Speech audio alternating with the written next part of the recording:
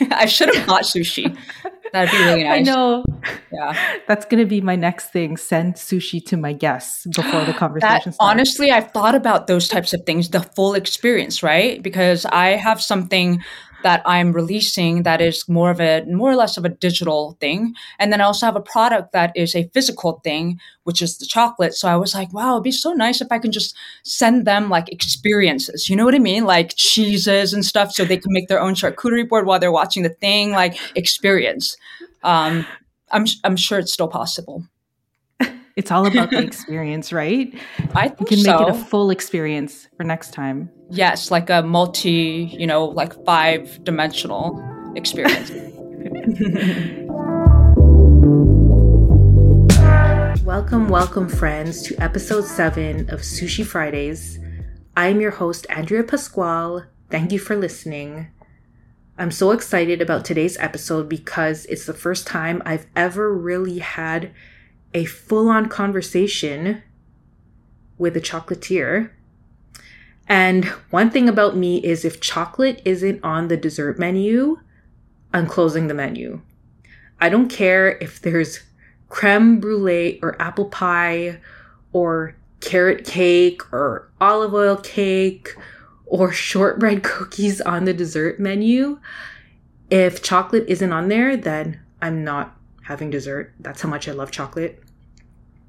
I'm so excited to introduce our guest to you. I met her on LinkedIn, my favorite place to meet creatives. I had so much fun talking to her because not only was she candid about her journey, I really appreciate her outlook on life and her creativity and her true love for her crafts, plural. It's my pleasure to introduce to you Annie Wu, founder of Sweetduet Chocolate and multimedia artist at Sweetstory Media. Can you share with our listeners who you are and what exactly you do? I'm Annie, and I'm just a human being trying to follow my dreams.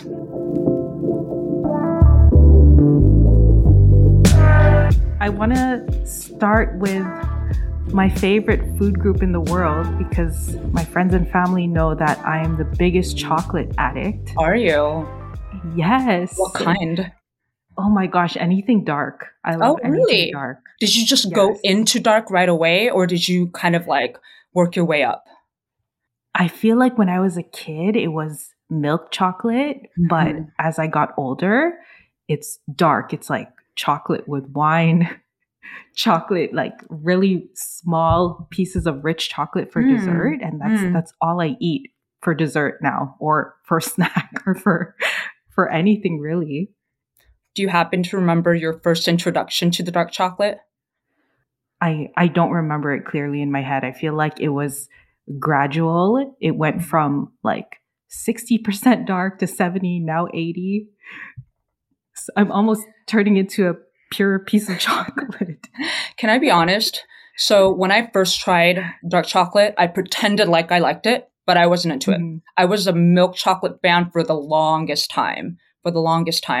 And to some degree, I still am because, when you're, okay, for example, do you drink coffee?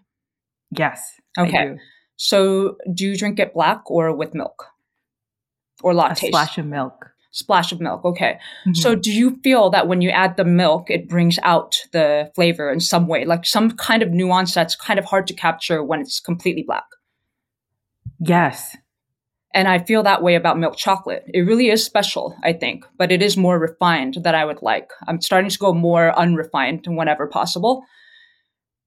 And I do remember my first time that I was introduced to dark chocolate. It's so funny. As I asked a question, I remembered it. And that was, do you remember those orange chocolates? Like those orange chocolate that you like smash on the table? Balls, like, exactly. Yeah. That came out, I think, around the same time when the Wonder Ball came out, I think, like in the 90s. And I was really into the orange part. And then I was, experience. I was very into the experience of that, and then that opening thing, and it smells like orange. And my friend, who happened to be a Mormon and therefore she couldn't have other things, and she did dark chocolate, I think. she introduced it to me, and she was really into dark chocolate. And I thought she was very sophisticated, like her palette and all that stuff, because she was in, dark chocolate. And I was like, I was like, whatever. I didn't really think much of it at the time, but I was like, okay, whatever. Not going to have that again. Maybe, but I did. And then Yeah. ultimately I did learn to embrace it for what it was, dark chocolate for what it was, because then I realized there was a different perspective, in order to like things. And so when you turn that perspective on, then you're able to kind of like it or understand it or whatever. And that's kind of what I feel like with the whole world right now is like perspective, like changing our perspective just a little bit will totally just change the way we look at things. Was there a moment that you realized when you thought to yourself, I want to get into chocolate? Like, was there a specific moment? A moment. I think for me, it was a buildup. My first introduction into food in general, when I realized, okay, so I was doing acting, I was doing musical theater, all of that stuff, was when I wanted to kind of do my own thing, be a little more responsible. So maybe it's food because I love food and it's the truth. And then I told my friend about it, and my friend was like, "Oh my gosh, I know this guy, and he does like he's in Smorgasburg. Do you know Smorgasburg in Williamsburg in Yes. Brooklyn? I went to it one year. Yeah. Yeah. Oh, did you like it? It was really good. It was so long ago though, but it was a cool vibe, like trying all these little foodie things and just It like, is. Yeah, yeah. it's an experience. Yeah. So I Hmm. worked there for like 2 years with this guy. He was my very first mentor, I would say, but really young guy. Manolo Lopez is his name. And actually, he's doing some amazing things right now. And I really wanted to reach out or like see him because now that I'm in New York, I can. But I have just been a little bit too busy to. But he showed me kind of like everything, what it takes. And it takes a lot of grease and a lot of like manpower. It's like getting the fryer early in the morning into the truck and then driving it there. And then the day before you're making huge batches of like the filling, the stuffing. It's like, it's a lot of manpower, And for me, I'm just a little artist. I'm not into like doing that, but I loved the people aspect of it because you're right there and you're talking to people. So that was my first introduction. And after that, I was kind of like, well, I know the knowledge of what it takes to do a smorgasburg. So maybe I could do my own smorgasburg. So I played around a little bit with this concept called mixed masa. And I basically did Korean barbecue and like kimchi, like pork and beef, and put it in tamales. But that idea did not last long. We made a branding for it. It's funny, like as a creative, for me, going into an idea or concept of something, I always come into it from the branding and the imagery angle Hmm. because that's the first thing that I know how, and that's the spark of like idea that comes from. So yeah, I tried that out, and then I was making ice cream, and then a friend of mine, and we did like tasting parties and stuff, and I had so much fun with it.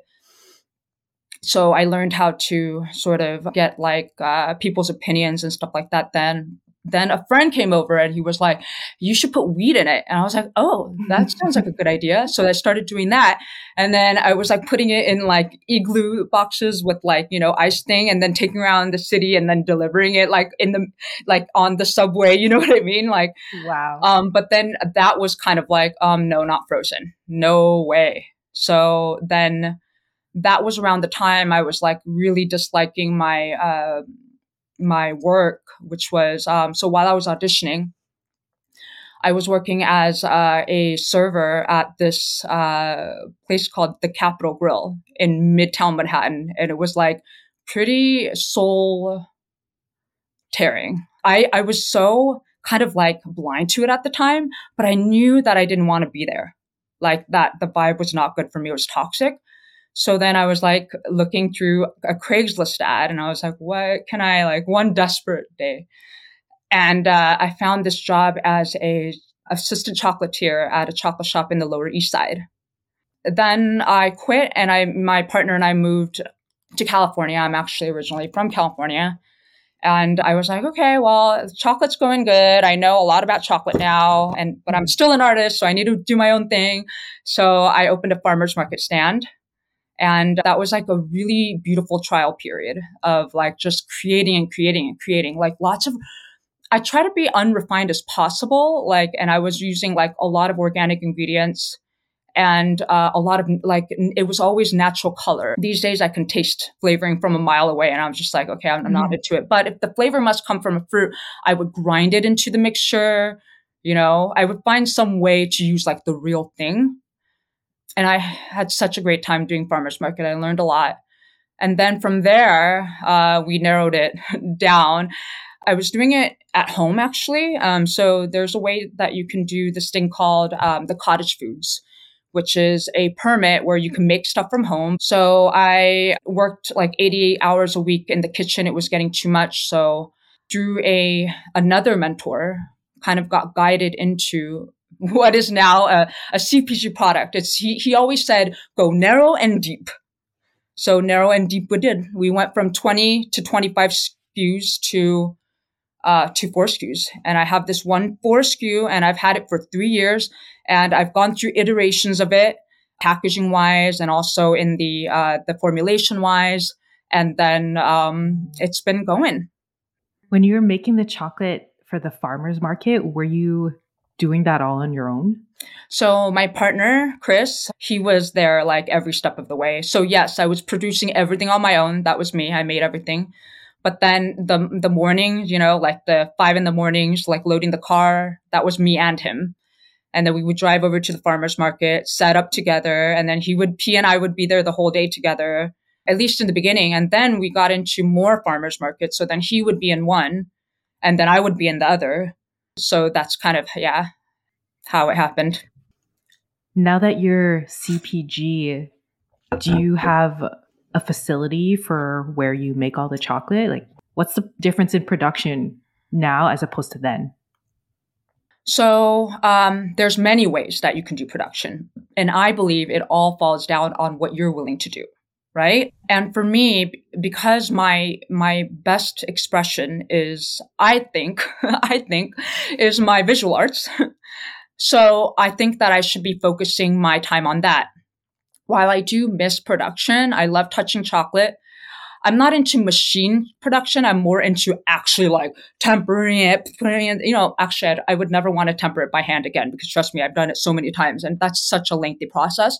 But I'm like talking about being handsy rather than what my product now is. It's minimally handsy. It's easy. You put it on a thing, an enrober, and it goes under the enrobing belt. Like it pours the chocolate over, it covers it, goes through a cooling tunnel, and then crystallizes at the end. It's, but there's not a whole lot of like creative process behind it or involvement where, like whereas in the chocolate shop, I was like putting chocolate in, scraping it, and then dumping it, just smacking things, and then, being very handsy. So to answer your question, I have what's called a contract manufacturer. So it's a separate entity that are basically working for me when I need them. And I have an amazing one. And then they produce, when I need it.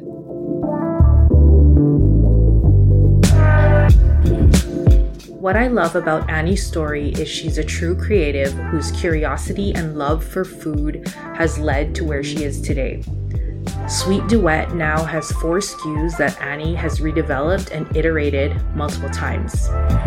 I think that's important to note because niching, especially at the beginning of your business journey, whether you're offering a product or a service, helps to not only reach your specific community or audience, but it also helps in the streamlining of your production and systems processes. Keep listening because we have some yummy talk coming up. Warning, you are gonna want Sweetduet after this, and don't say I didn't warn you. How did you come up with those flavors for Sweetduet? So there was a date farmer across the way from me at the farmer's market, and she introduced me to California dates. And of course, when he gave it to me, I was like, okay, that needs to go into chocolate. But I also found that the date was so sweet that it didn't need sweetened chocolate. It just needed pure chocolate. So I just dipped it in pure chocolate, 100% chocolate, and I brought it back and I had a bunch of people try it, my regulars, him, and people were really into it. The dates are so moist inside. They're like literally like caramel. That was how the dates came to be. But then, of course, through time, we ended up changing the variety of the dates. And then as for the apricot, for me, you can't have chocolate dipped without chocolate dipped apricot. I think it's like kind of a staple, you know? And so it fit really well into the family of four. And then the mango and pineapple, also, I feel that way about mango. The mango, I think, is also a staple, kind of like you must have it. It's like a baseline thing. The pineapple, I was dipping pineapple rings at the farmer's market and I really liked it personally really liked it. I love how like juicy and moist it is, like naturally, sometimes a little bit more on the tart side. And that's the thing with harvest and stuff like that. It's kind of like wine. I think when you come into CPG, you realize so many of us really have to mask the flavor of the natural, occurrence in the harvest, like by adding more sugar or by adding like more fat or like whatever it is, we add things so that it could kind of be more consistent. But first of all, I'm too lazy for that. But secondly, I also feel like when we eat things the way they are and the way they come, it's the best for us, really. So my goal is to be the best for us while also still, because, my background is in refined, chocolatiering. It's French style. So I value how humans have come to a point where we are alchemists, people are chefs and you can create something so beautiful out of something. And that's the beauty of French chocolatiering, is that it's very refined. You cook it, you caramelize it, but you're really altering a lot of it to kind of make it what you want it. But there's beauty in the artistry of that, right? But I feel like we can do one step further when it comes to our health, because when you face it, those types of things, the refined things aren't the most healthiest. It's just sugar and it's pleasurable. But I think that there's a way to be pleasured by sweets without the refining, which is just very bare minimal processing, literally drying something, don't add anything to it, and then just cover it in like just pure dark chocolate. Is that Sweetduet? That is Sweetduet. Ooh. Can you tell us who Sweetduet is for?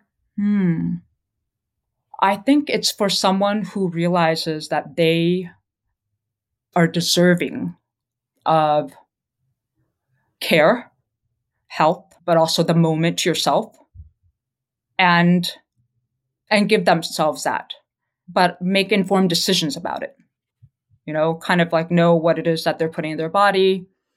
And it's not like scrolling through Instagram. That's not really giving time to yourself, in my opinion.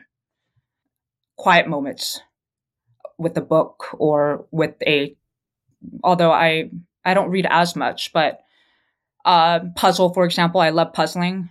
Something kind of meditative and quiet.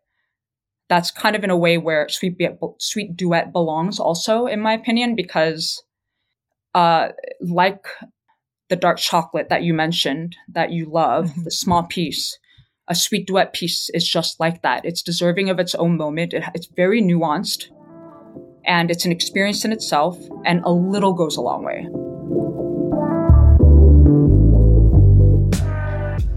Scrolling through social media, I agree, is not really giving time to yourself. I'm guilty of that. I want to be where Sweetduet is, in a quiet moment that's meditative and away from the noise. Next up, Annie shares her creative projects, and we learn it's a lot more than just chocolate. I noticed that you do a lot of video for Sweetduet. How important is that video storytelling for your brand? Well, it's very important that I can continue to do it because this is my creative outlet. But I'm also working on a very personal piece right now. and it's about to release on the 28th. But to be honest, I've been so busy, I haven't really been able to advertise it, and I want to. But I'm like, all right, it's premiering on the 28th, whatever. I mean, just freaking let go of it already, because honestly, that piece, I made it over a year ago. It's like a year and a half ago, honestly. Yeah. And I'm like, it needs to go. It just needs to go out into the world. I can't keep tweaking it. Like, I've been tweaking so much of it, and yeah, but it has gotten me a lot of job opportunities, that piece, because while it's not out in public, I've been sharing it with people who might be interested in working with me, and when they see that video, they're like, okay, yeah, let's work together. So it served me in many ways, but also I have to move on. I have all these other things that I want to capture, and then I have 11 episodes, and I just have to start unburdening myself. I don't know if you get it. Do you have anything like that? Something you've been working on for a very long time, and you're just like, all right, I'm like ready, but I'm not ready. With Sushi Fridays it. Yes, I think it was this podcast. I had it in my head since the pandemic, and it took me until now to actually get the ball rolling. Like, I was thinking about it and sitting on it for so long and just trying to wait for the ideal time to start. But I just thought, it's like we're nearing the end of 2023. I just need to start this, or I'm never going to learn and evolve and just move on. Like, I need to do this. So that's how I feel about Sushi Fridays. It's been a long time in my head in the making. Annie, can you tell us about what you're launching soon?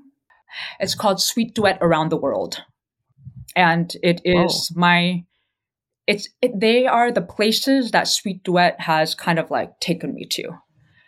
The ethos around it is that it must check one or more of three things. And one is that it must educate people to some degree, something new. And that it inspires people to be good Samaritans, because there's also good Samaritans that are in this piece.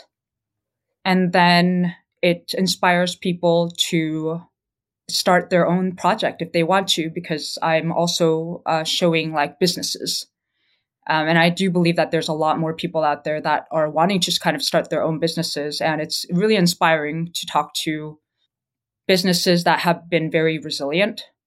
So it's basically a 10 to 15 minute episodic highlighting these beautiful people within the context of Sweetduet chocolate, produced by Sweetstory Media, which is my media side.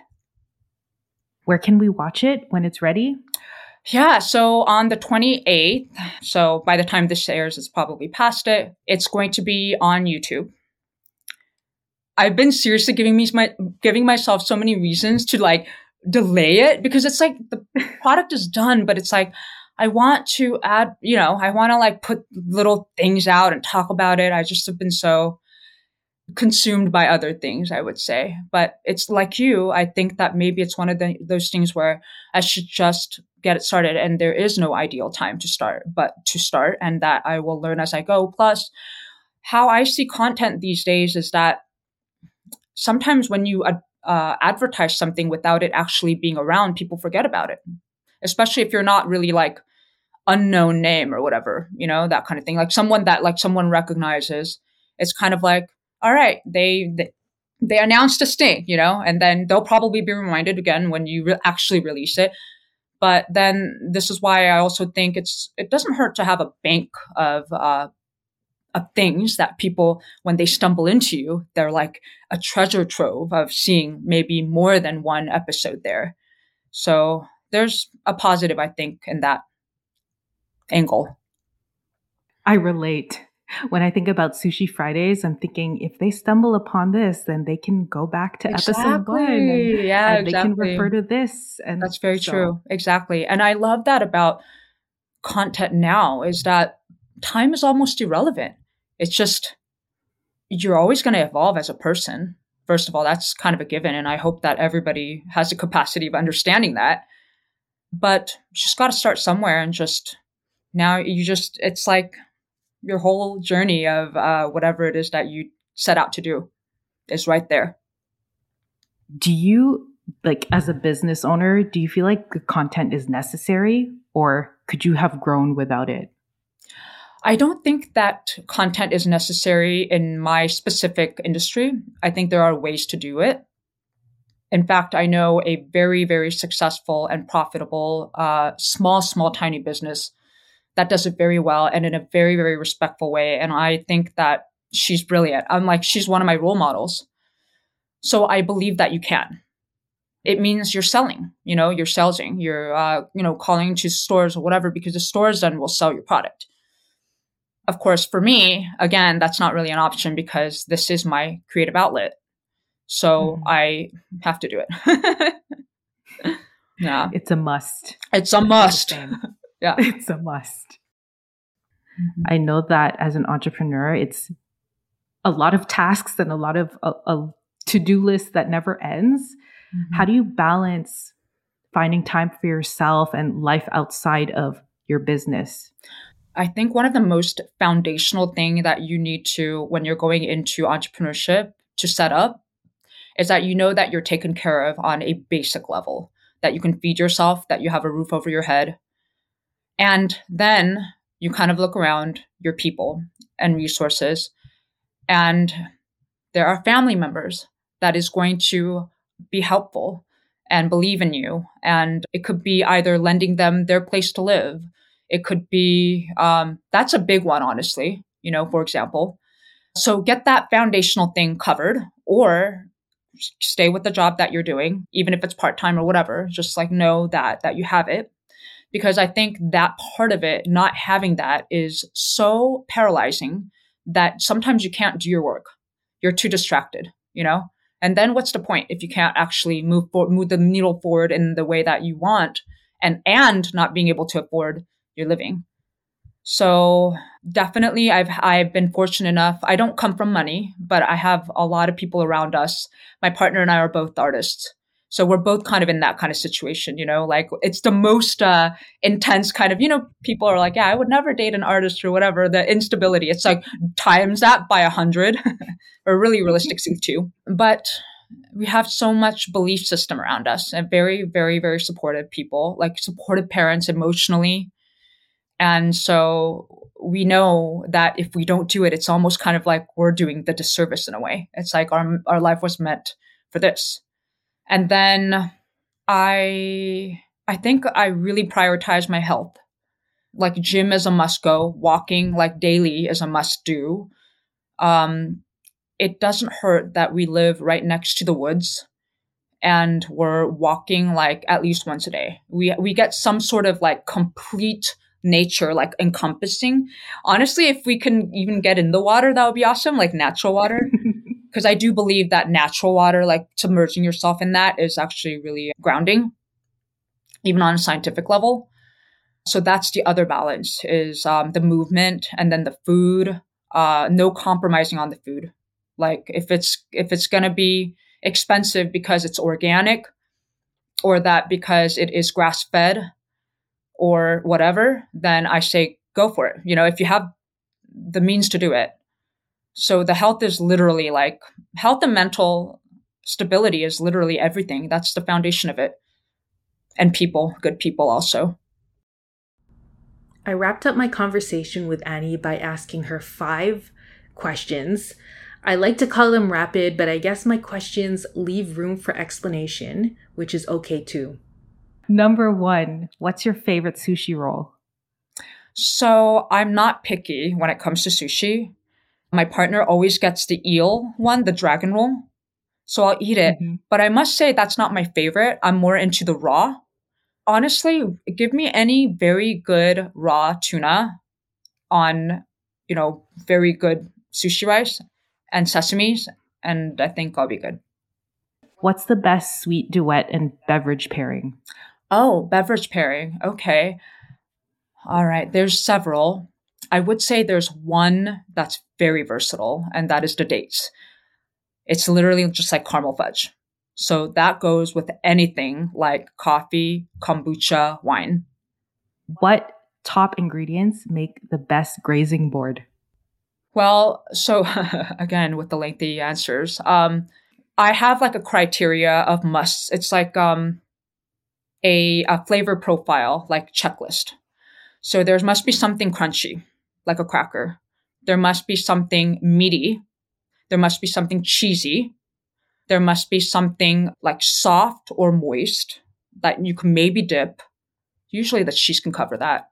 There must be something that's tart, like a raspberry sometimes can really do the trick where when you have the dryness of the crackers and the cheese, then that, the raspberry really just like comes in and does the job. And then brined. I love olives and stuff like that, salty little tiny things, and Sweetduet. Yum. What's your number one piece of advice for aspiring creatives and entrepreneurs? Stay close to what your mission is. Because art can always come and go in very, very different like ways. I think we can improve different ways of expressing ourselves. But I do think that those of us who are here for something are here for some sort of a mission in a way, something. And I think it's important that we all kind of stay true to that. And I think honestly, part of the world's healing will happen if everybody gives themselves permission to adhere to their kind of like their calling and allow their creative side to drive them. Oh, I love that. Yeah. I live by that, actually. I love that. I love that. Okay. Last question. What are you most excited about right now? What am I most excited about? Oh man. Well, I have some things in the works right now. I have some projects that are some of them funded, some of them not, but it's giving me some real creative growth. And it's something they're in formats that I've never done before. So I'm a little not scared. I know I'll like come through and I'll bring it, but it's definitely a pre-production heavy project, all of them. It's a lot of soul searching within the people that are, working with Sweetstory Media. So these are Sweetstory Media projects. I'm also pretty excited to, so I'm also putting up my new website. That'll come when it comes, I tell myself, because honestly, there's too much going on and I'm working on it and it's going to be pretty, I think, immersive and beautiful. That will also, there's a lot of new pieces that I've done besides a Sweetduet around the world for Sweetduet that hasn't been released. So that'll make its debut on the website as well. So I have a lot to look forward to. What a pleasure it was to talk about creativity, business, life, and pleasurable experiences like Sweetduet with Annie. One thing Annie said that stood out to me was needing supportive people around you in your creative entrepreneurial journey. It made me think of my parents who've never doubted me and my partner who's supported me from the very beginning, and I am so grateful for that. Annie also says, we know that if we don't do it, it's almost kind of like we're doing a disservice in a way. It's like our life was meant for this. And I truly believe it is a blessing to know what we were meant to do, knowing our gifts and answering the questions, how do I use my gifts to make the world a better place, to make people see and feel differently, to make a difference? That's how I interpret Annie's message. I sincerely want to thank my guest Annie Wu, founder of Sweetduet Chocolate and multimedia artist at Sweetstory Media, for having this conversation with me today.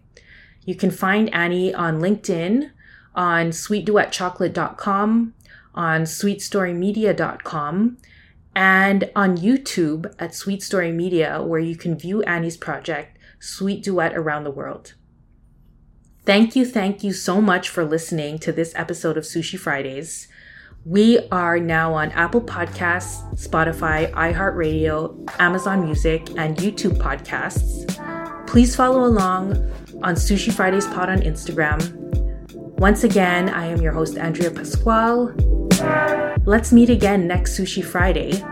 I'll bring the podcasts and the Sweetduet chocolate and the bluefin tuna roll.